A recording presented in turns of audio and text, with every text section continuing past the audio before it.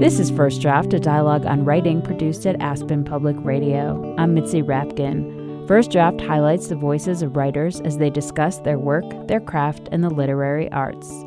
My guest is Aro Kwan, author of the novel The Incendiaries, which tells the story of three young adults whose lives intersect at a prestigious university.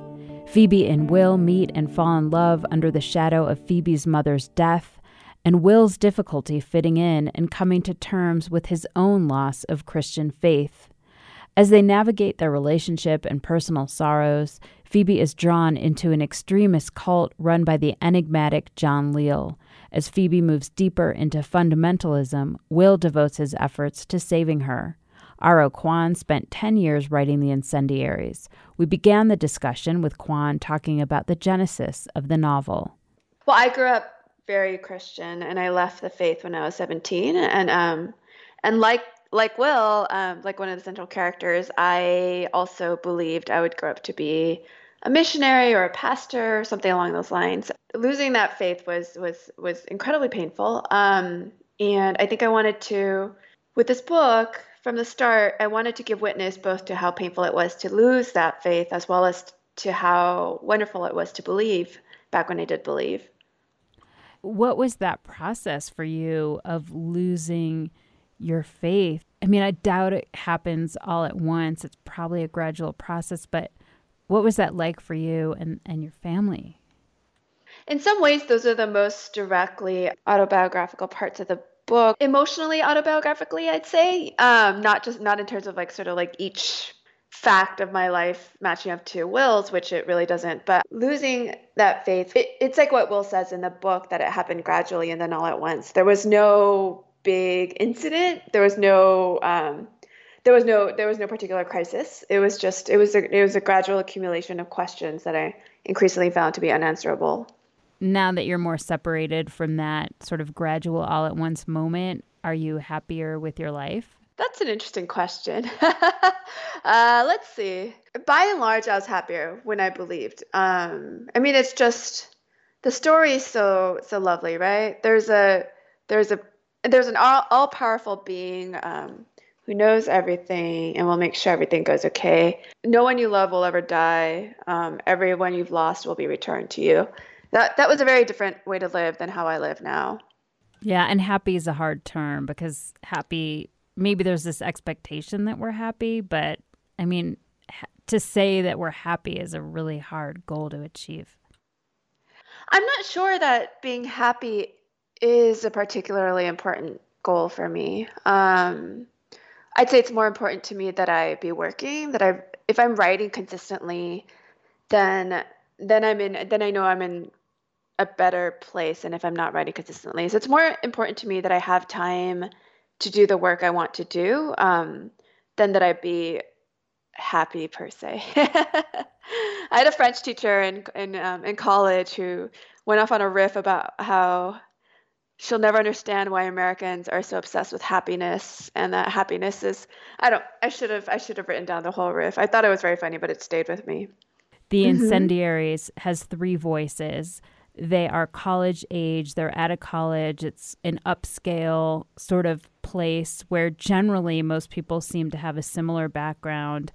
And you have three characters, Phoebe, Will, and John Leal. These three characters are telling their version of the story that involves their school, Christianity, losing Christianity, a cult, and the repercussions of that cult. I worked on it for 10 years. So the book went through a lot of changes across that time frame. So for the first 2 years, the book was told entirely from the woman, from Phoebe Lynn's point of view. And at that point, it was a much more sort of internal, meditative book with a melancholic woman wandering around thinking about the nature of an absent God. And then I threw that away after those 2 years. I still had more or less the same characters in place, but I found that once I started externalizing my own obsessions with belief and with varieties of belief, and with how it's even possible to bridge gulfs between people who believe differently, once I started externalizing some of that, the book really started coming to life for me. And I think that's when the cult started making its way in. That's when the idea of terrorist bombings started making their way in. So we have Phoebe, we have Will, and we have John, and we hear Mm-hmm. all of their voices. Can you talk about a little bit about each? So the book is, at its core, it's about a woman, Phoebe Lynn, who gets involved with a group of fundamentalist Christians. It turns out to be a cult with ties to North Korea, and the cult ends up bombing 5 abortion clinics, healthcare clinics, in the name of faith. And so, as you said, the book's narrated in turn by 3 people. So Phoebe Lynn is one of them, the woman. There's the cult leader, John Leal, who is the one with sort of who has an enigmatic past involving or possibly involving North Korea. And there's Wynn Kendall, who is the man who loves Phoebe and who hates the cult and what it represents. In the very beginning, Phoebe says recollection is half invention. And that's right at the beginning when the reader starts getting into it. And there's this sort of sense, I think, for the reader of instability. There are actual lies that the reader knows are lies, but there's also that failure of memory, that unreliability, that kind of shifting ground. And I'm wondering if you could talk about creating this. Yeah, that's a great question. I was and am very interested in the stories we tell ourselves about who we are and how and where those stories can depart from how others see us. I very much wanted the book to have a reason to exist even inside the fictional world of the book. And so, in a lot of ways, and people have had different readings of this, but in a lot of ways for me, I was thinking of the book as Will, as Will trying to understand what happened, Will trying to tell himself the story of what happened, Will trying to like a part explanation, part confession, part self-exoneration. Because of that, there is maybe quite a bit of unreliability that starts slipping in. Yeah, I feel like it starts with that because when we very begin, Will is using the conditional tense. So Will becomes the boyfriend of Phoebe, and Phoebe's the one that gets enmeshed in this cult. And he is so in love with her. It's not just that he loves her, it's also kind of that tenderness of first love and finding acceptance in this community at the school that they go to. And he is talking about Phoebe in speculative terms, like she would have been sitting here, she could have. So it's in his imagination. So you're already kind of destabilized. I truly don't believe that there's any such thing as a reliable narrator when I'm reading. And even the most dispassionate seeming third person omniscient narrator, I mean, they still have a point of view, they still have a personality, they're still picking out certain parts of the story to tell versus others. I'm always so fascinated at the end of the day when, if I'm having dinner with a friend and they ask, how was your day? And I'm fascinated by the ways in which my brain picks through the day and picks out what to tell about the day, like what part of it is worth being a story. When I read and when I write, I'm so much less interested in the what of what happens than in the why and the how. And with this book, I very much wanted to get sort of like one of the major what happens out of the way as fast as I could, so that a reader could focus more on the how and the why. So Will, he is entranced by Phoebe, and I got this sense when Phoebe first met him that she could sort of take him or leave him. She had this experience at the beginning of school that many people probably have where she's just kind of out and partying and meeting lots of guys and having lots of flings. And then she meets Will and he's so intense and serious about her. But you also get this sense as they are together and eventually live together that he never quite has her. And I'm wondering if you could just talk about his relationship with her and what you wanted to create. I rarely feel as though I'm creating. I feel much more as though I'm discovering. Writing feels like a slow, sometimes painful revelation. It feels a lot more like a slow discovery than inventing for me. I almost feel, emphasis on the almost, I almost feel as though a book that I'm working on pre-exists me in an ideal form and that every sentence exists in an ideal form. And it's my job to find my way toward them. Again, almost. I wonder if part of that is just that it's more consoling to think of that way because there's an answer, like there's a finish line. In terms of the characters, I didn't have and their relationship with one another, I didn't really have sort of overarching desires about how I wanted them to interact or what they were to one another. It felt much more as though I was discovering real people. I forget who it was. I was just reading this. Somebody said something about how in a lot of relationships, there is somebody who waits and there's someone who's waited upon, which I really loved. In some ways, that's how Will and Phoebe are.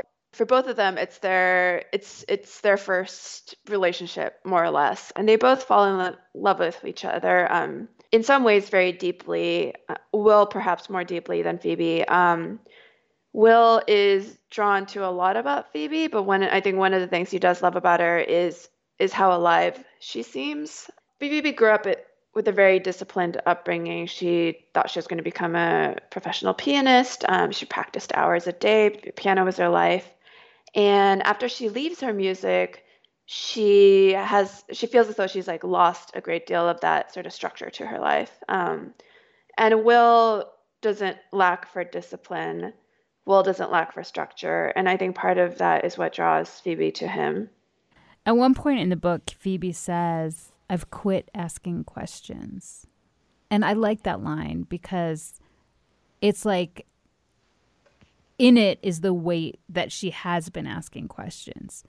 And then that feeling that she's giving up. That's sort of an internal thing. And then there's the external realities of her life that she came to school, she's not doing well with her grades, and now she's deep in with this community.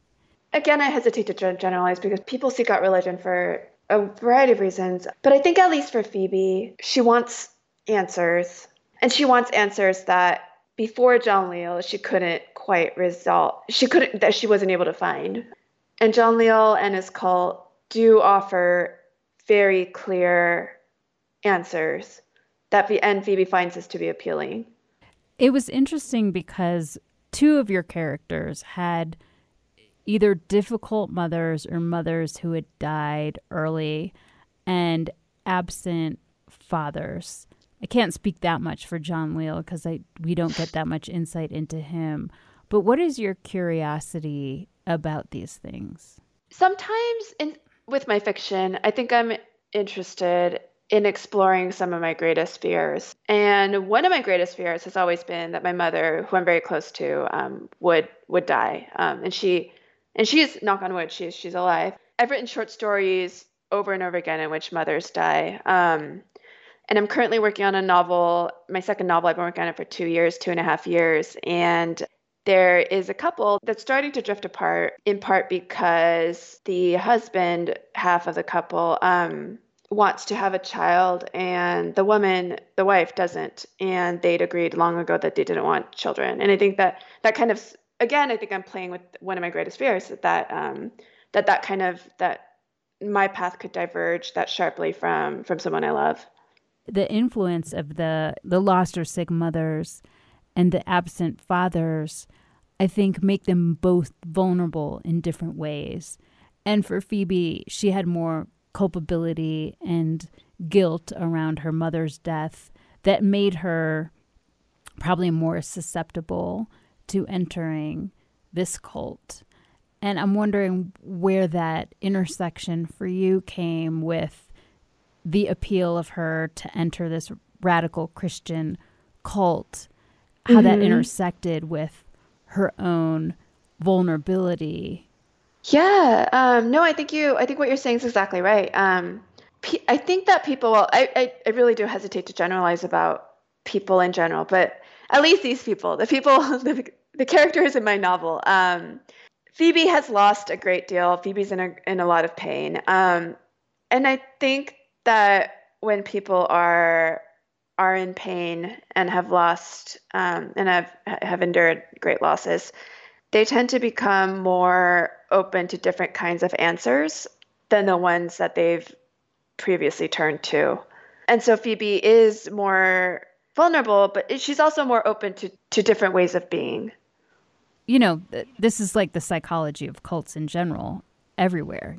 They don't usually get really strong-willed people who are super grounded in all their beliefs to join cults. What was interesting to me kind of about this cult was that a lot of it was just simple Christianity. So as a reader, it made me think about true Christians and that line between what is considered a cult and what is considered a religion. I don't know that I think of it necessarily as a line. I think it's more like a spectrum. Cults, of course, tend to be very harmful. They do have a lot in common. Cults have authoritarian leaders. They tend not to tolerate questioning. They tend to be extremely absorbing. Yeah, those are some of the characteristics. And was there an interest in particular for you that the center of their cult or the area where they were protesting was abortion? So how that happened was I was at that 2-year mark when I started throwing away everything I had, and I was rethinking what this book was going to be and sort of how it could be told. Well, I was volunteering very briefly, just for a day, as a patient escort at Planned Parenthood. And a patient escort, for anyone who doesn't know, is somebody who walks people back and forth. So I was walking people back and forth from the parking lot past protesters. And at least that day, everyone who was protesting, like from their signs and the things they were saying, they were all Christian as far as I could tell, and were basing their protest on their Christianity. And I felt this nearly physical split in my body between who I used to be and who I was as a patient escort. Because not that long ago, I would have sympathized with these protesters. I subscribed to at least some of their beliefs. And then as a patient escort, and now I very much don't. I have a recurring donation to Planned Parenthood. And I think that split that I felt in my body between who I was and who I am, that started to make its way into my book. And I just started thinking about how that's just one of the most visible ways differences in faith in America can be incredibly divisive.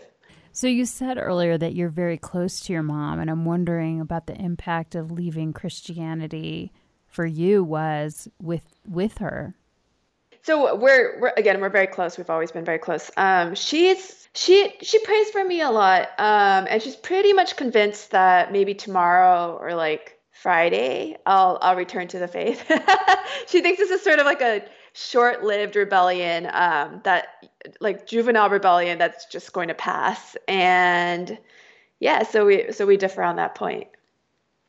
But you probably just don't talk about it? No, we talk about it. So like my parents have been they're wonderfully supportive, and they're so excited about this book being out in the world. And I forward them like every review and interview I do. I'll forward them like our conversation as well. Like they listen to and read everything. And so often if I've had like a review that makes me happy, or just any sort of good news, my mother will often write back and say like, well, that's because your mother was praying for you.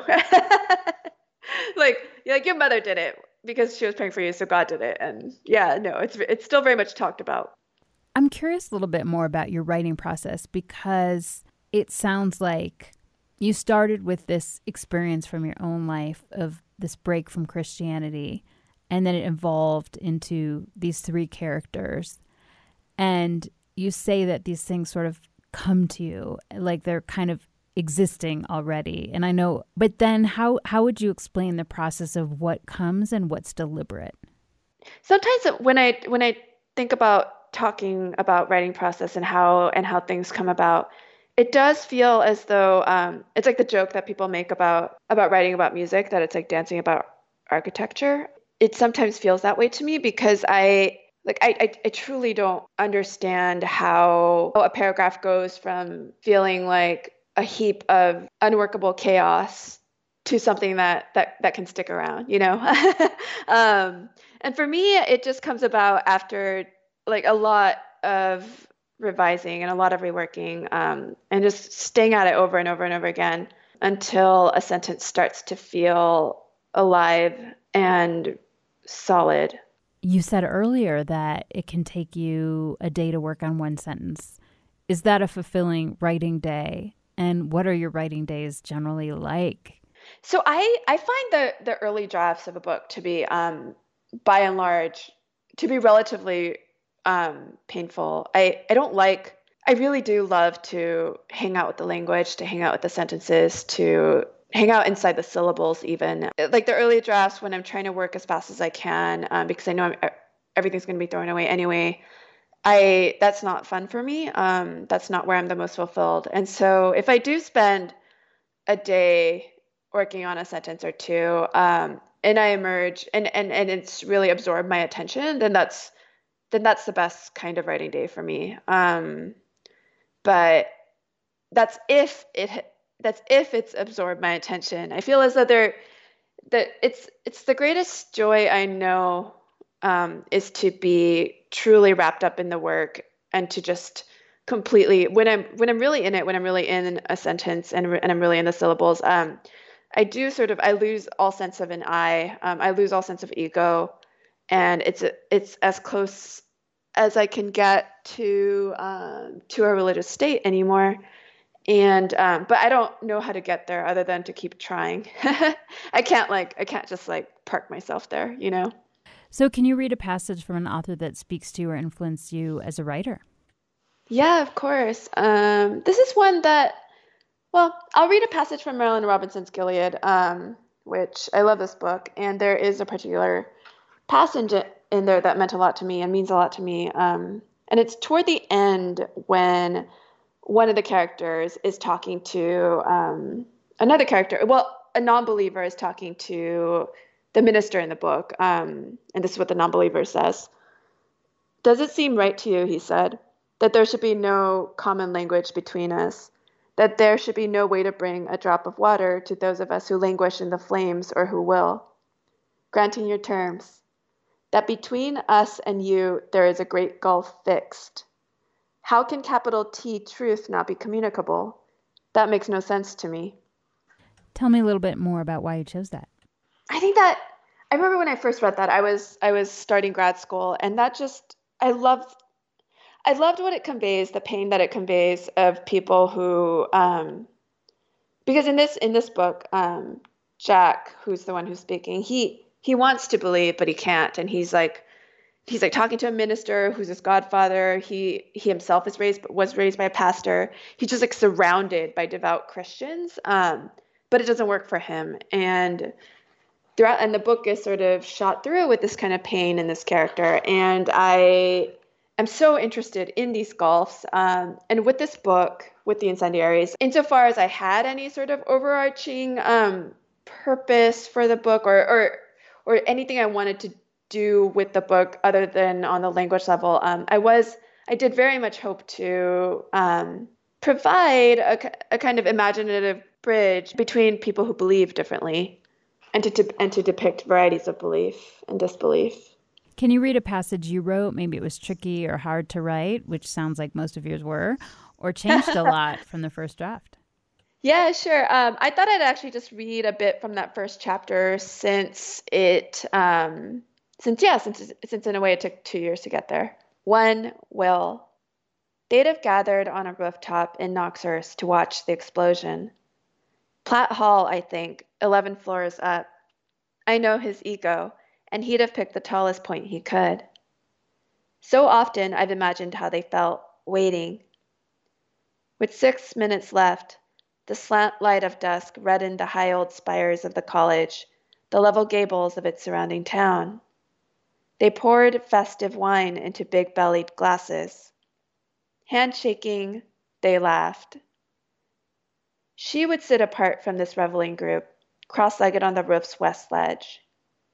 3 minutes to go. 2, 1. The Phipps building fell. Smoke plumed the breath of God. Silence followed, then the group's shouts of triumph. And I'll stop there. Do you want to say anything else about that? it was just wonderful to me that that this first part of the book came to me in a day after those 2 years of feeling very lost and really just working over 20 pages over and over again that I ended up throwing away. And I could really just see them for the first time. I could see the characters. I could see where they were on the rope. I could sense tensions between the different characters, even if I didn't quite know what they were yet. Where do you write? I write at a desk I've set up in my dining room.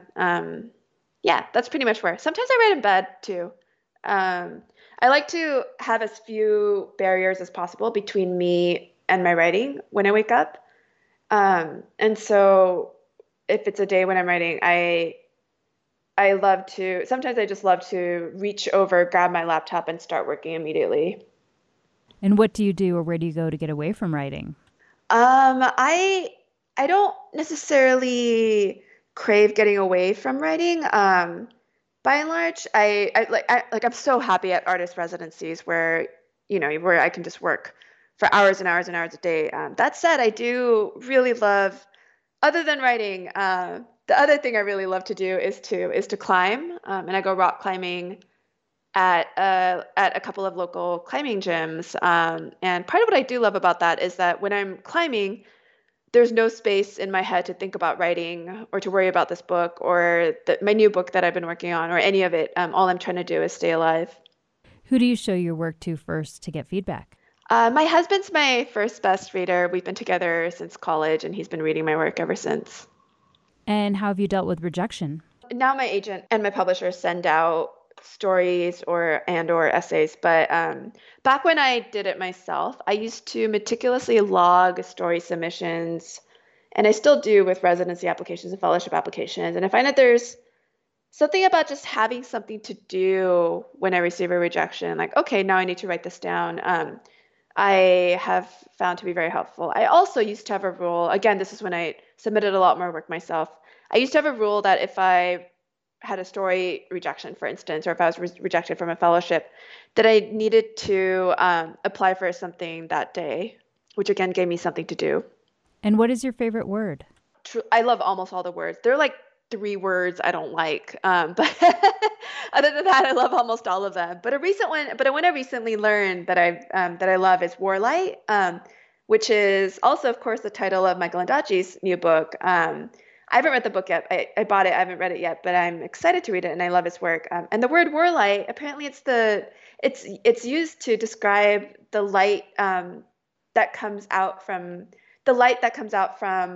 blackened windows, and so it's the kind of light you see during war when windows are blocked out, which I thought was haunting and sad but also beautiful. You've been listening to First Draft, a dialogue on writing produced at Aspen Public Radio. My guest was Aro Kwan, author of the novel The Incendiaries. You can follow First Draft on Facebook. Just look for First Draft, a dialogue on writing, and click like, and on Twitter at First Draft APR. You can email me at firstdraftwriters@gmail.com. The theme music for First Draft was produced and performed by Murph Mahaffey. I'm Mitzi Rapkin. Thanks for listening.